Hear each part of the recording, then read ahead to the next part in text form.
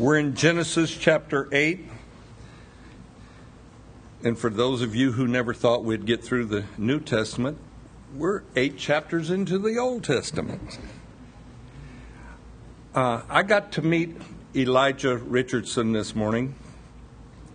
Elijah is 2 months old, roughly 2 months old. He's a big boy. He asked me for a cup of coffee, and I said, "No, I think you better think you better hold up just a little, guy." But anyway, as we go through the book of Genesis, it's been an interesting study, and we find ourselves right in the middle of the Noah flood. In chapter 7 of Genesis, we see that the waters prevailed 15 cubits, or roughly about 22 or 3 feet above the highest of the mountaintops. Now, think about that just for a moment. If it was a localized flood and you're Noah, wouldn't it be easier just to have a big cattle drive instead of building an ark? If it's just a local flood, let's move these animals. Because it took Noah over 100 years to build the ark.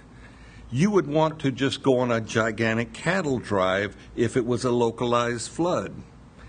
And you can have this mass migration of animals, which would be much easier than building an ark. But throughout the history of man, there have been over 270 different cultures of people that document a worldwide flood similar to the flood spoken of in Genesis here.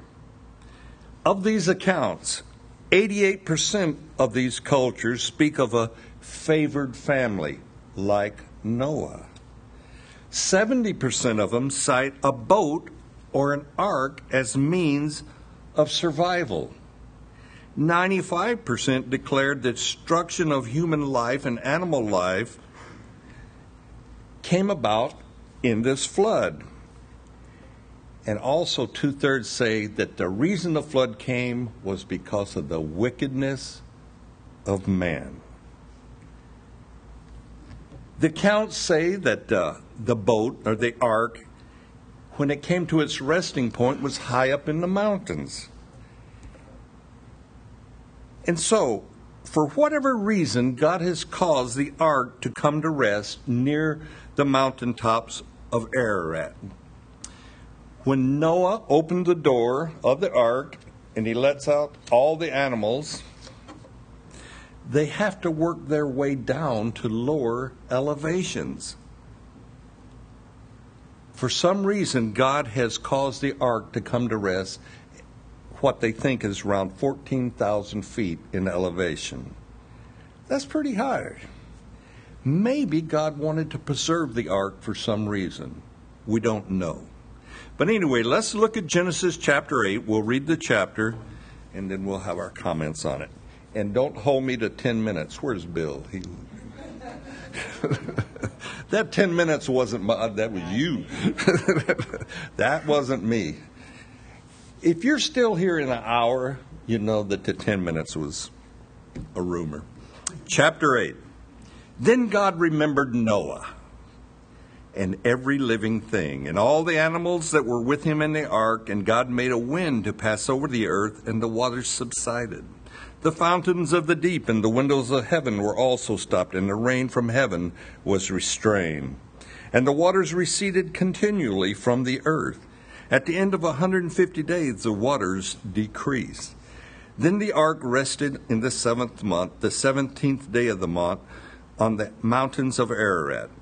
And the waters decreased continually until the 10th month. In the 10th month, on the 1st day of the month, the tops of the mountains were seen. So it came to pass at the end of 40 days that Noah opened the windows of the ark which he had made. Then he sent out a raven, which kept going to and fro until the waters had dried up from the earth. And he also sent out from himself a dove to see if the waters had receded from the face of the ground.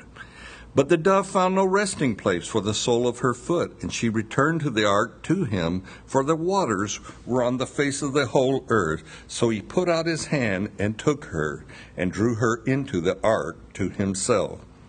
And he waited yet another 7 days, and again he sent out the dove from the ark. Then the dove came to him in the evening, and behold, a freshly plucked olive leaf was in her mouth. And Noah knew that the waters had receded from the earth. So he waited yet another 7 days and sent out the dove, which did not return again to him any more. And it came to pass in 601st year, in the first month, the first day of the month, that the waters were dried up from the earth, and Noah removed the covering of the ark and looked, and indeed the surface of the ground was dry. And in the second month, on the 27th day of the month, the earth was dried. Then God spoke to Noah, saying, Go out of the ark, you and your wife and your sons wives with you. Bring out with you every living thing of all flesh that is with you, the birds, the cattle, every creeping thing that creeps on the earth, so that they may abound on the earth and be fruitful and multiply on the earth. So Noah went out, and his sons and his wife and his sons' wives with him.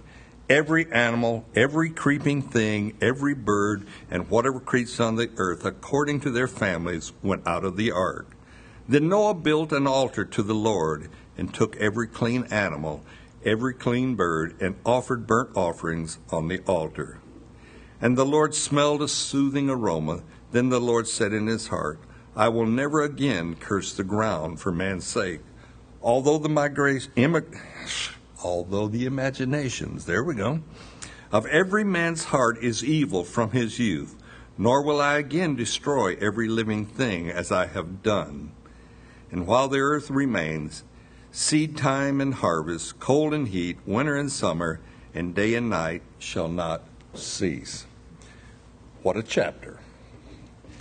We have in verse 1 where God says he remembers Noah. Not only Noah, God remembers all the animal life in the ark. When any man tries to speak or write words expressing God's emotions or feelings, there is always a searching for the right terms or the right words. Remembered Noah. And we can think that perhaps God forgot Noah. No, he didn't forget Noah for a moment.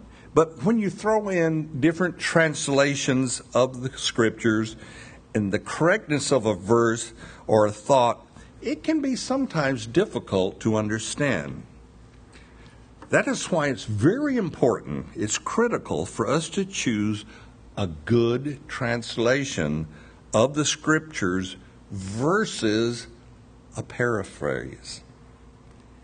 The New King James, which we use here, is a translation, and it's taken from the Old King James. Makes sense?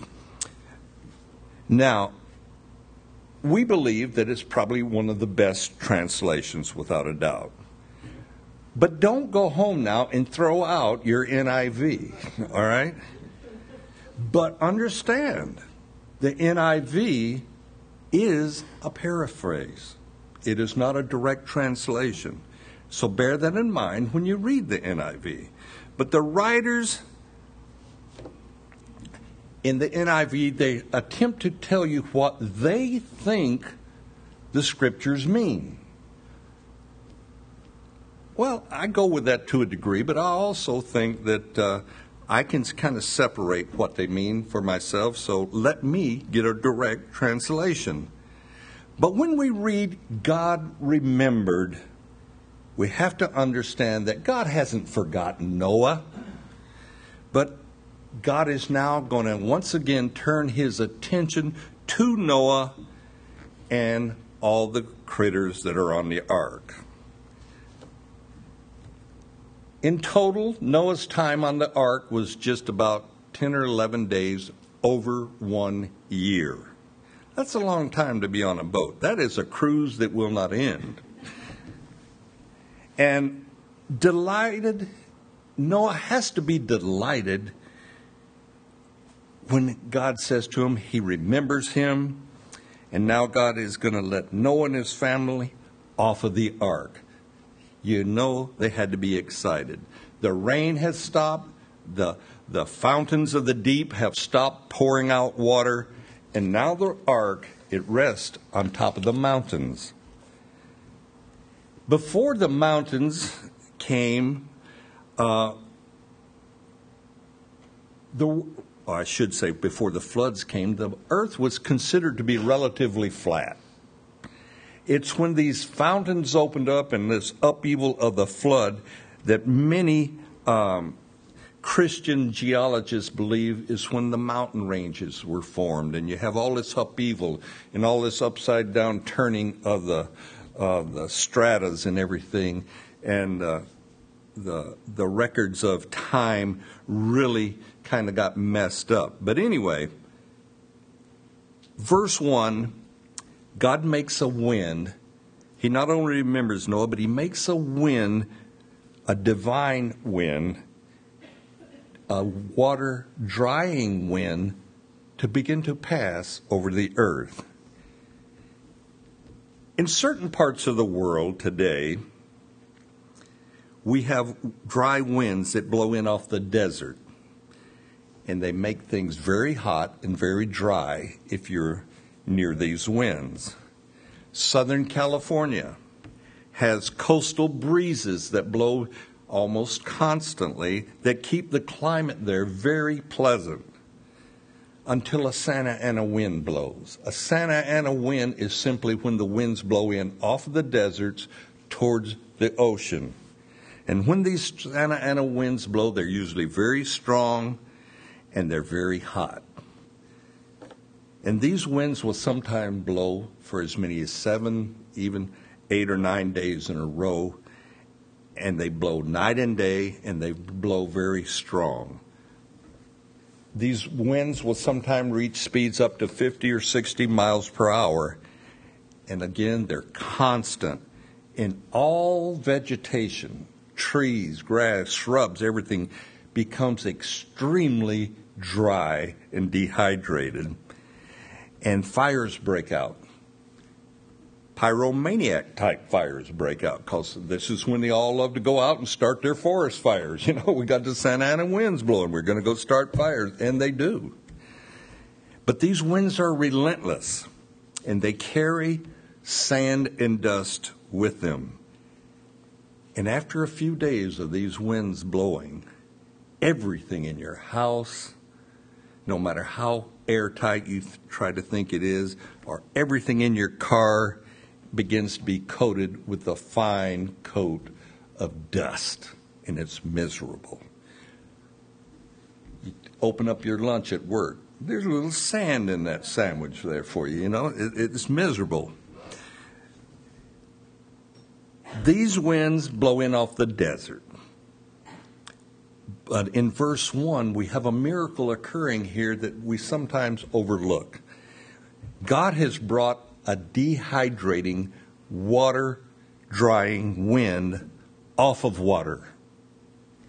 How does God do that? Well, that's his business. We don't know how he did it. But he brings a wind to blow off of the water to dry up water. A dry wind off of water, a miracle that we don't always recognize, drying up the floodwaters on the earth. In verse 5 and 6 there, they tell us that the waters decreased because of the wind, and after 40 days, Noah opened the windows of the ark, and how everybody was delighted. If you've been on a tight ship with hundreds of animals, you're wanting a window to open up, let me tell you. Animals are animals. Some animals smell. No, strike that. Some animals stink more than other animals, okay? But each animal has its own particular odor. Noah and his family are very glad to open up those windows. Now, Lori and I, a few years back, we decided to get into the cattle business. We got 4 cows. But we wanted the pasture to be downwind from the house, not upwind. And the prevailing winds in this area come out of the southwest. So our pasture for the cows is in the northeast. You know, hey, the prevailing winds take the smell away. Not only do they take the smell away, animals, for whatever reason, breed flies. House flies, large flies, little flies, horse flies. And they are definitely a pestilence. And they're always near animals. And if possible at all, you want that away from your house. We did. You can be out in the most forbidden wilderness and desert in the world. Nothing, not even sagebrush will grow, you know what I'm saying? And you'll come across a little dead critter, and what'll be on it? Flies. And you go, where do they come from? Got a little distracted. Strike all that did to me, maybe.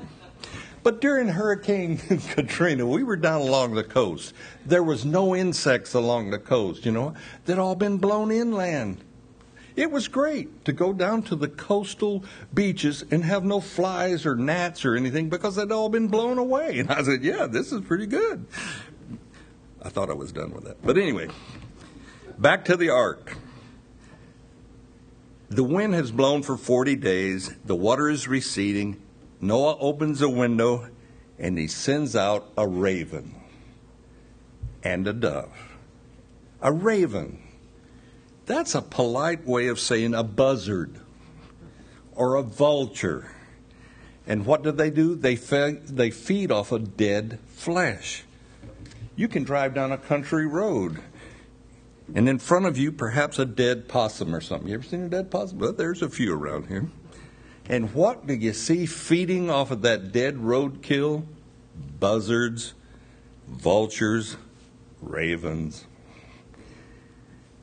Out west, the California condor is a protected bird. And all it is a vulture. Why don't they let it die? I don't know. But these vultures and buzzards, they have a purpose. They're the world's garbage disposal. But anyway, the dove, a symbol of the Holy Spirit, happens to be Calvary Chapel's logo. Oh, we have doves everywhere in Calvary Chapel. The dove is a symbol of God's Spirit descending to man. Our dove is a descending dove. Some of you may wonder, why does Calvary Chapel use a dove as its logo or its recognized form? I'm glad you asked that. Good question. When Jesus approached John the Baptist to be baptized, let me read you a couple verses in Matthew chapter 3. And when he had been baptized, Jesus came up immediately from the water, and behold, the heavens were opened to him, and he saw the Spirit of God descending like a dove and alighting upon him. And suddenly a voice from heaven saying, "This is my beloved Son, in whom I am well pleased." It was important to God the Father. It was important to Jesus that John the Baptist baptized Jesus. John protests. He feels unworthy to baptize his Lord. But Jesus simply says, John, just do it. Just allow it to happen. And do this for me, John. And John is obedient. And then, though, at Jesus' baptism, we have two signs from God that he is pleased with Jesus. The Spirit of God, i.e., the Holy Spirit, descends like a dove, and it alights upon Jesus. This is a sign to those that are there at the baptism, that are witnessing this baptism, that this is their Messiah. This is the Holy One of Israel that the Holy Spirit is upon.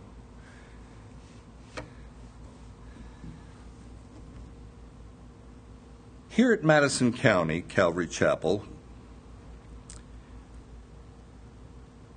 we want to have anything that can help you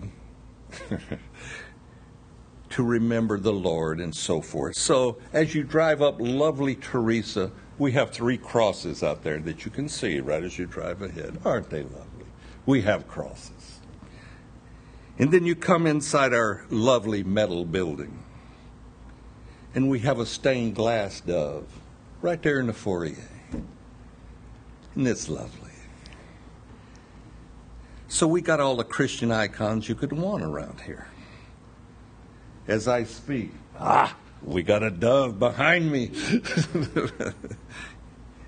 And today, as we partake in our potluck, on the kitchen wall, we have a handcrafted cedar wood dove. So we're covered with icons around here. So there's no reason for you not to be holy here, because we got everything you need. See,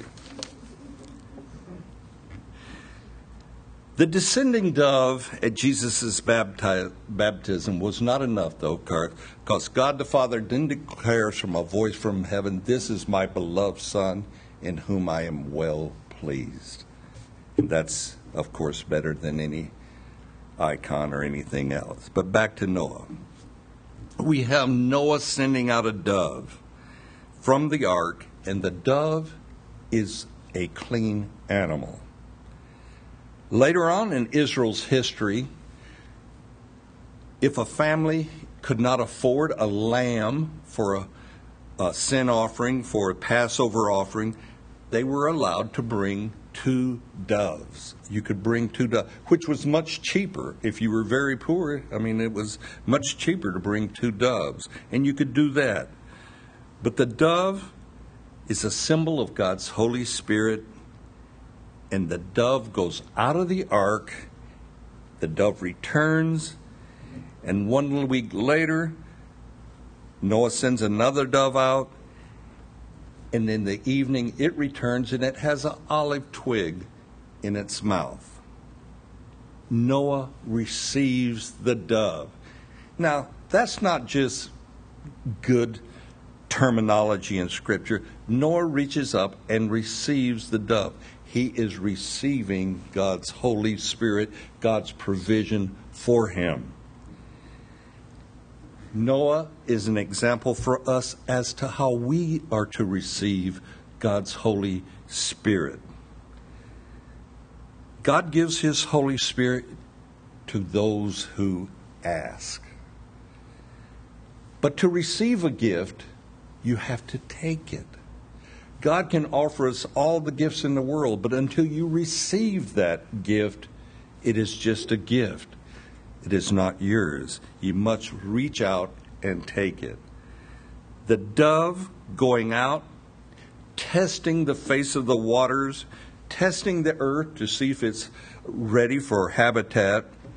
The dove is sent out twice, and the second time, or the third time, it doesn't come back. This is so practical. And that is how the Holy Spirit works in our lives many times. So practical. Noah learns of the conditions of the world if he can now exit the ark because of a little dove that goes out. We read in John's Gospel that the Holy Spirit will be our teacher. He will be our helper. And oftentimes, when we do not know which way to go, right or left, or stay the course the way we're going already, the Holy Spirit will lead us if we will simply allow Him. Noah allows a bird, a dove, a little symbol of God's Spirit, to speak to him about the conditions of the world and whether or not he can even leave the ark. God is using His Spirit in the form of a dove to speak to Noah. God also uses a dove to announce His Holy Spirit being upon Jesus. The dove is a picture of God's grace going out to man. And if our doves here at Calvary Chapel are a reminder that God's Spirit is upon us, that's a good thing. It's not a bad thing. We don't worship the dove. I had one guy come and he said, "How come you people at Calvary Chapel worship the dove?" I said, "I didn't know we did." We don't worship the dove. We just sort of like it. But it is nothing more than a picture of God's grace going to man. Noah, his family, and all the animals leave the ark. And it's all because a dove has brought back an olive twig in his mouth. But once out of the ark, it's good to look at what Noah does. Noah, the first thing he does, once out of the ark, he builds an altar, and he takes one of every clean animal, which was roughly 140 animals, and he sacrifices them to the Lord. This is the first mention of altar in Scripture. There's references that there was a place of sacrifice even way back with Adam and Eve, but this is the first time altar is mentioned. Consider that Noah takes 1 out of 7 clean animals and sacrifices to the Lord. Noah does this before he has a chance to look around at the environment, the conditions of the world, to even see if these animals have a habitat that they can reproduce in. He is taking a tremendous need in his life for survival, and he's sacrificing it to the Lord. A lot of questions are unanswered for Noah. He doesn't know what life is going to be like after the flood here on the earth. Yet he sacrifices 1 out of 7 of these animals to the Lord. The Lord is pleased with this. And when our offerings and when our gifts are truly a sacrifice, we too are pleasing to the Lord. Unfortunately, most of us, and self included here, we give to the Lord out of our abundance. We don't give out of our need. Our scripture reading that Bill read was out of Chronicles, where David said, "I will offer no sacrifice to God that costs me nothing." David is simply saying, I'm not going to take my gifts and offerings and present them to God if they don't have a value, a true value to me. I won't even bother to do it. And God is pleased with that.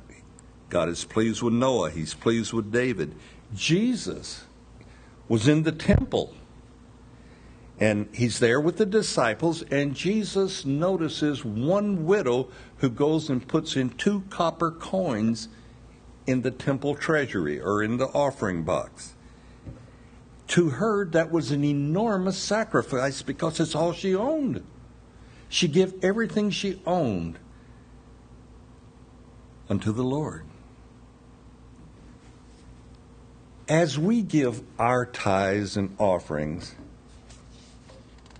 hopefully we're not doing so to receive back from God. You hear a lot of talk about that, giving offerings to receive from God. But I hope that's not the reason that I give offerings.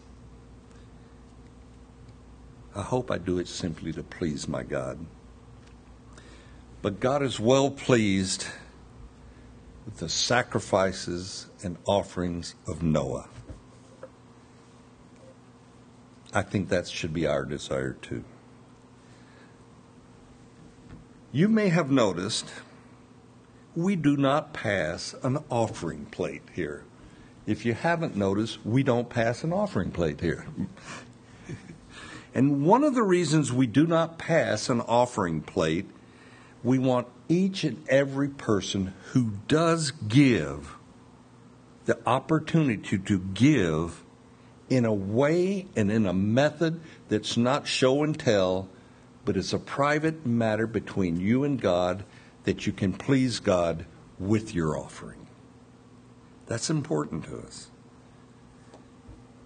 We think our little offering boxes are much better to receive the way to receive the funds than pass the hat up and down the aisles. As a church, we know we have the responsibility to use those offerings in a good steward type way, and we try to do that. We make efforts to do that. But sacrifices and offerings were very important to Noah because it's the first thing he does when he gets off the ark. He wants to show his gratitude to God for preserving him and his family. He builds an altar. And was it necessary to kill 140 animals? To Noah it was. It was important to Noah that he take out of his substance and give it to God.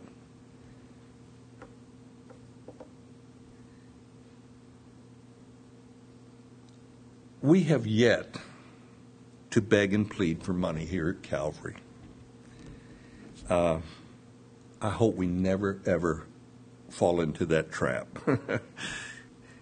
We feel that it's important to you to be giving to God, and we try to provide you a way to do that where it's simply between you and God. We want to try to keep it that way. But when we give, and this is really the critical thing, give sacrificially in some way. Give out of your basic need in life.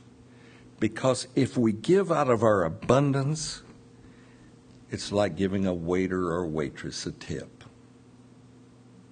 That's all it is. Give sacrificially and be like Noah. Be pleasing to God with your offerings. That really should be our motivation when we give, to please God with our gift. Let me get you to stand. We'll close in prayer.